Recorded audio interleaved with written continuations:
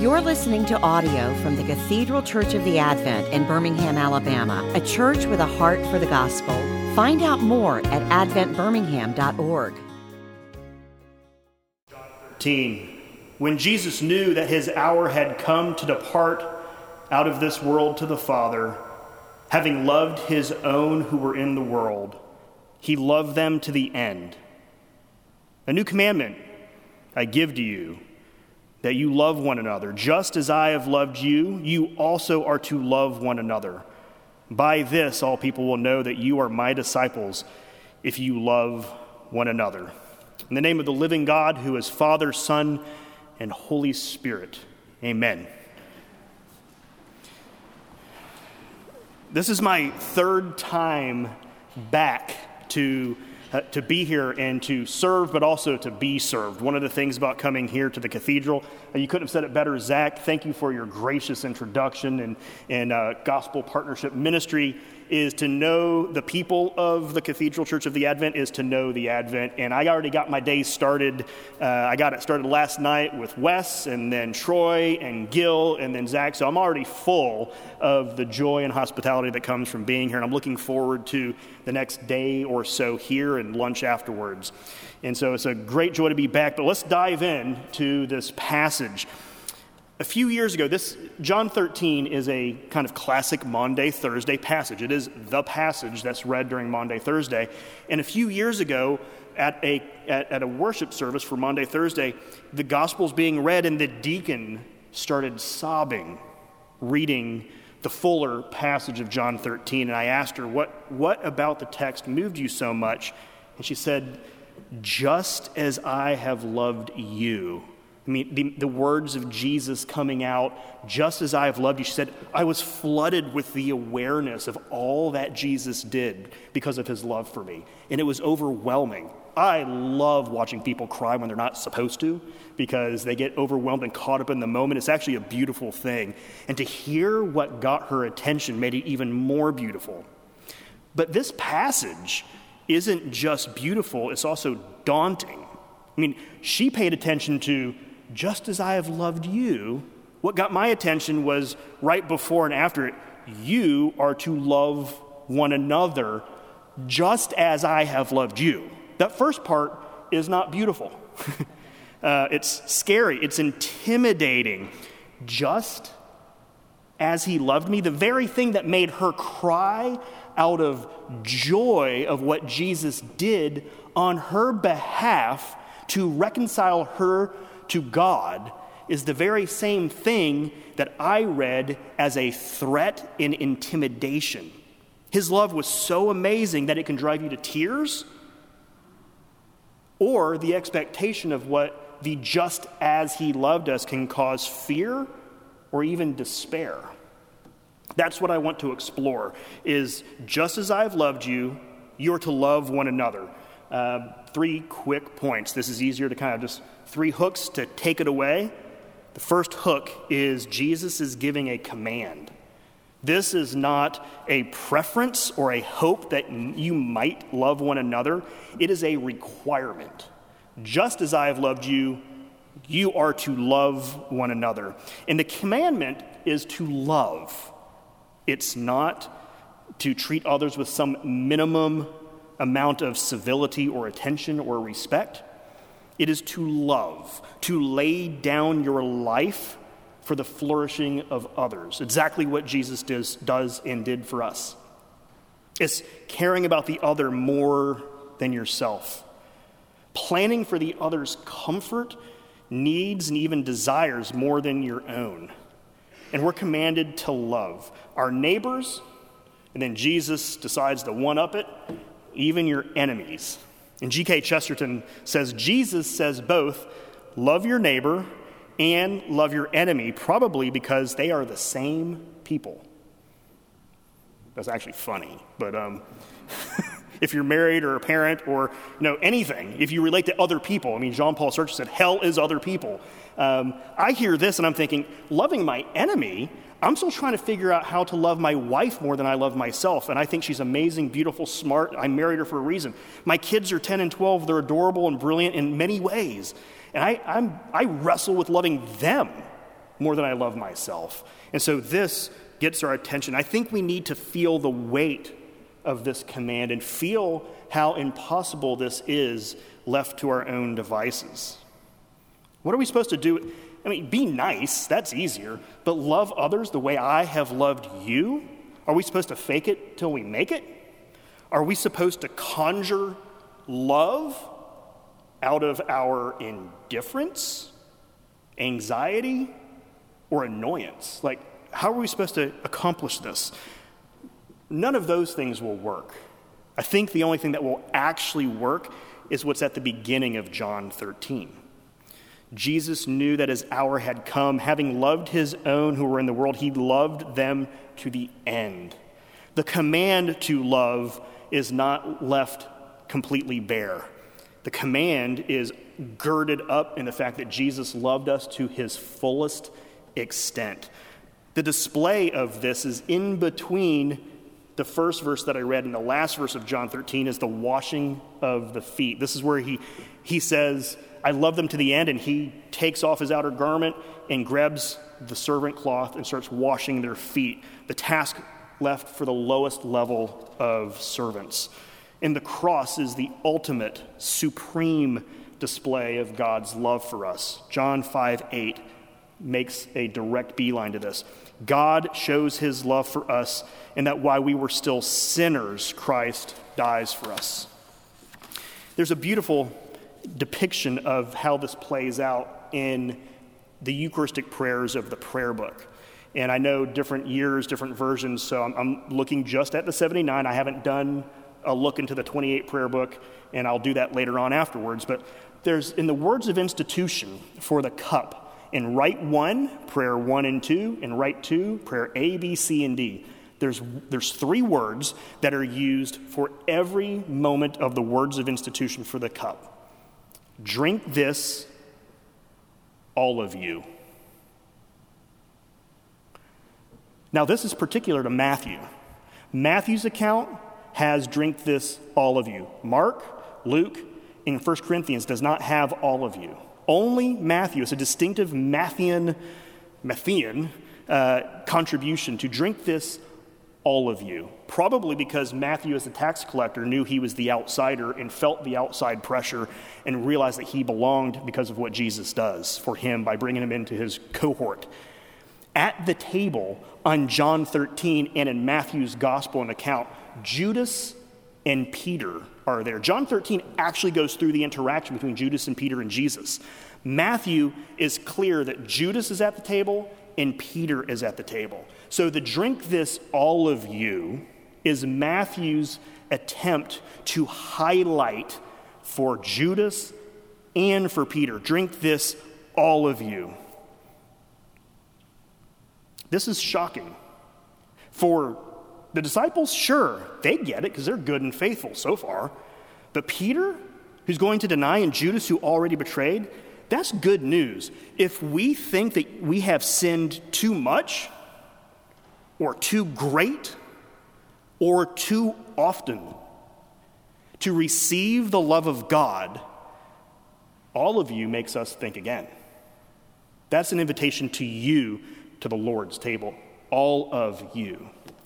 And this is a scandalous kind of love. There's something about the idea that Jesus would look at Peter and Judas before and during their betrayal and invite them to the covenantal cup drinking. That is scandalous. And it reminds me of a story from a Bible translator working for a people group in Cameroon. And he was working to translate the idea that God loves people.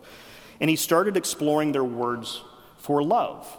And this translator realized that all verbs in this language group have the same 3 options for an ending. A verb can end in an I, an A, or a U. And there's different tenses and they mean different things. So every verb ends in an I, A, or U. But when it came for love, he only found 2.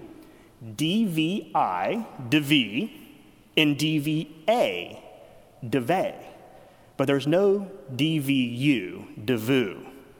So, like a good translator, he went to the people on the ground and he said, okay, got all the local elderly men together, and he said, I need help translating.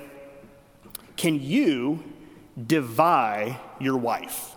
Can you love your wife? DVI. And they said, yes.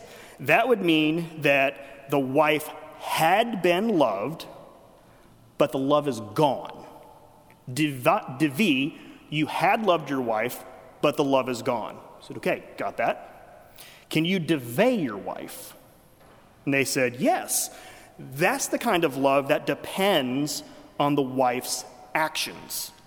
She would be loved as long as she remained faithful and cared for her husband well.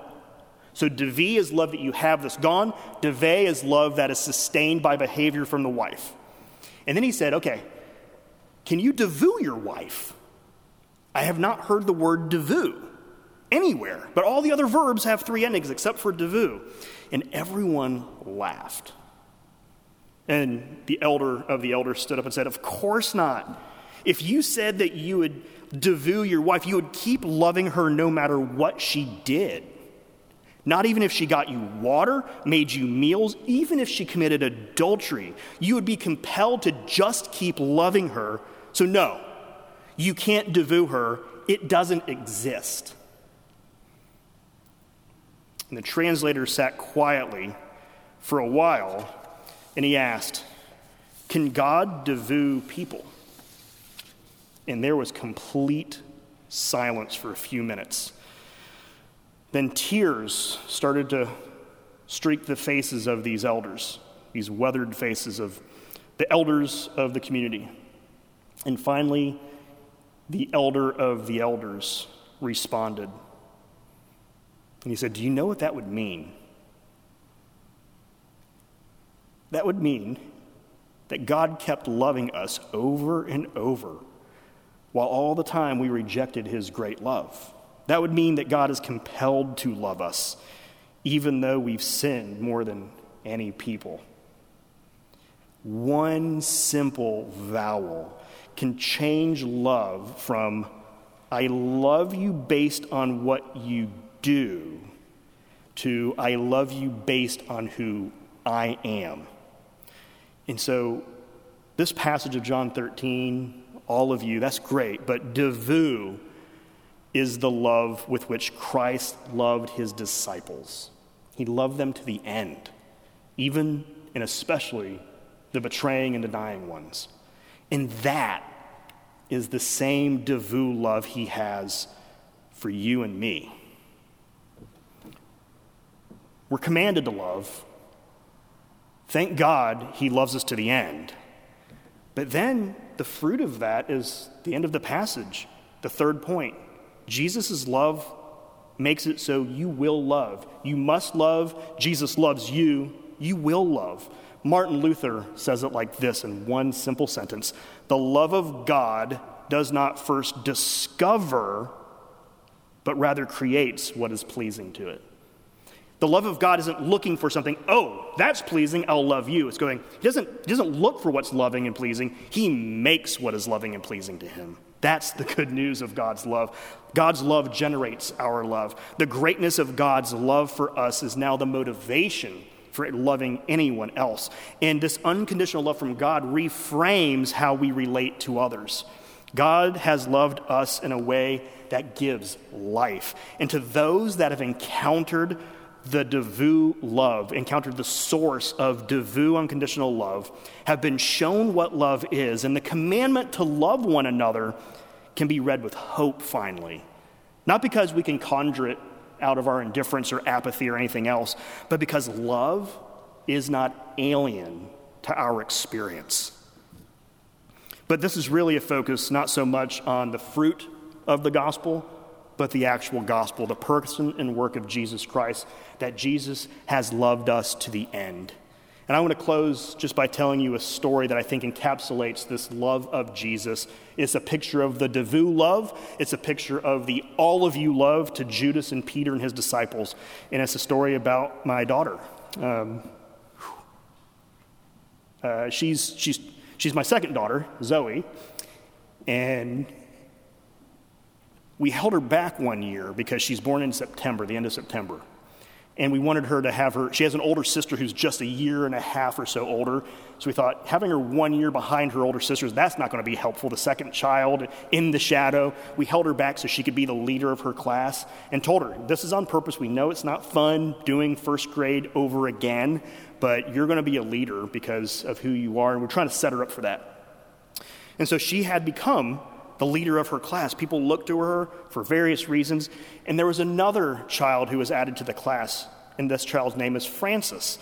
And Francis is a child with Down syndrome. And my daughter Zoe had been including her and using her influence to make it cool to hang out with Francis when other kids were, different kids, people who are not who are typical, not typical, can cause fear. And Francis's mom was amazing, the way she talked to the parents and the students, and it was masterful. It was just beautiful to see her mom and Francis interact with all the other kids. But the story ends with the teacher divided the class into two groups for a competition. And my leader daughter is the anchor for her team, and Francis is the anchor for the other team. And it is neck and neck. I think they were picking up cotton balls, which were to represent snowballs. We don't have snow in Florida, so I guess they throw cotton around to make themselves feel better. And they were gathering up little cotton balls. And when I picked up my daughter from school, the teacher pulled me aside to tell me the story. And she said, this was a beautiful thing that I want her mom and dad to know about. And so she tells me the whole thing. There's two different camps. It's neck and neck. The winner of this last leg, Zoe and Francis, depends on their individual performance. And Zoe, my daughter, looked around and noticed that she needed to go fast enough to look like she was trying her best, but not so slow that it was obvious that she was mailing it in. Because that's really, going slow is like, look at me, I'm being gracious. So she didn't go so slow, but she went fast enough to be competitive. And at the very end, my daughter accidentally dumped out her stuff. And the competition ends with Francis winning and all of the kids rallying around her, cheering at Francis's victory. And I told, at dinner table, I told the story that the teacher told me, and I said, Zoe, add in what else happened. And she told some more stories about what happened in that day. And I said, Zoe, why did you do that? She said, because I love Francis enough to lose. If that's not a picture of Jesus Christ in John 13 loving us to the end, I can't give you a better story. That Jesus Christ loved you enough to lose. He came off of his throne. He was treated as if he was a sinner. He took on the effects of a sin-filled world because he loved you and he loved me enough to lose. That kind of love, that's Devu love, and that will fuel you for your journey home to heaven, but also the journey through this life with its peaks and its valleys. Jesus loves you to the end. Amen. You've been listening to audio from the Cathedral Church of the Advent. If you live in Birmingham or find yourself visiting, we hope you'll join us for one of our Sunday services. Find out more at adventbirmingham.org.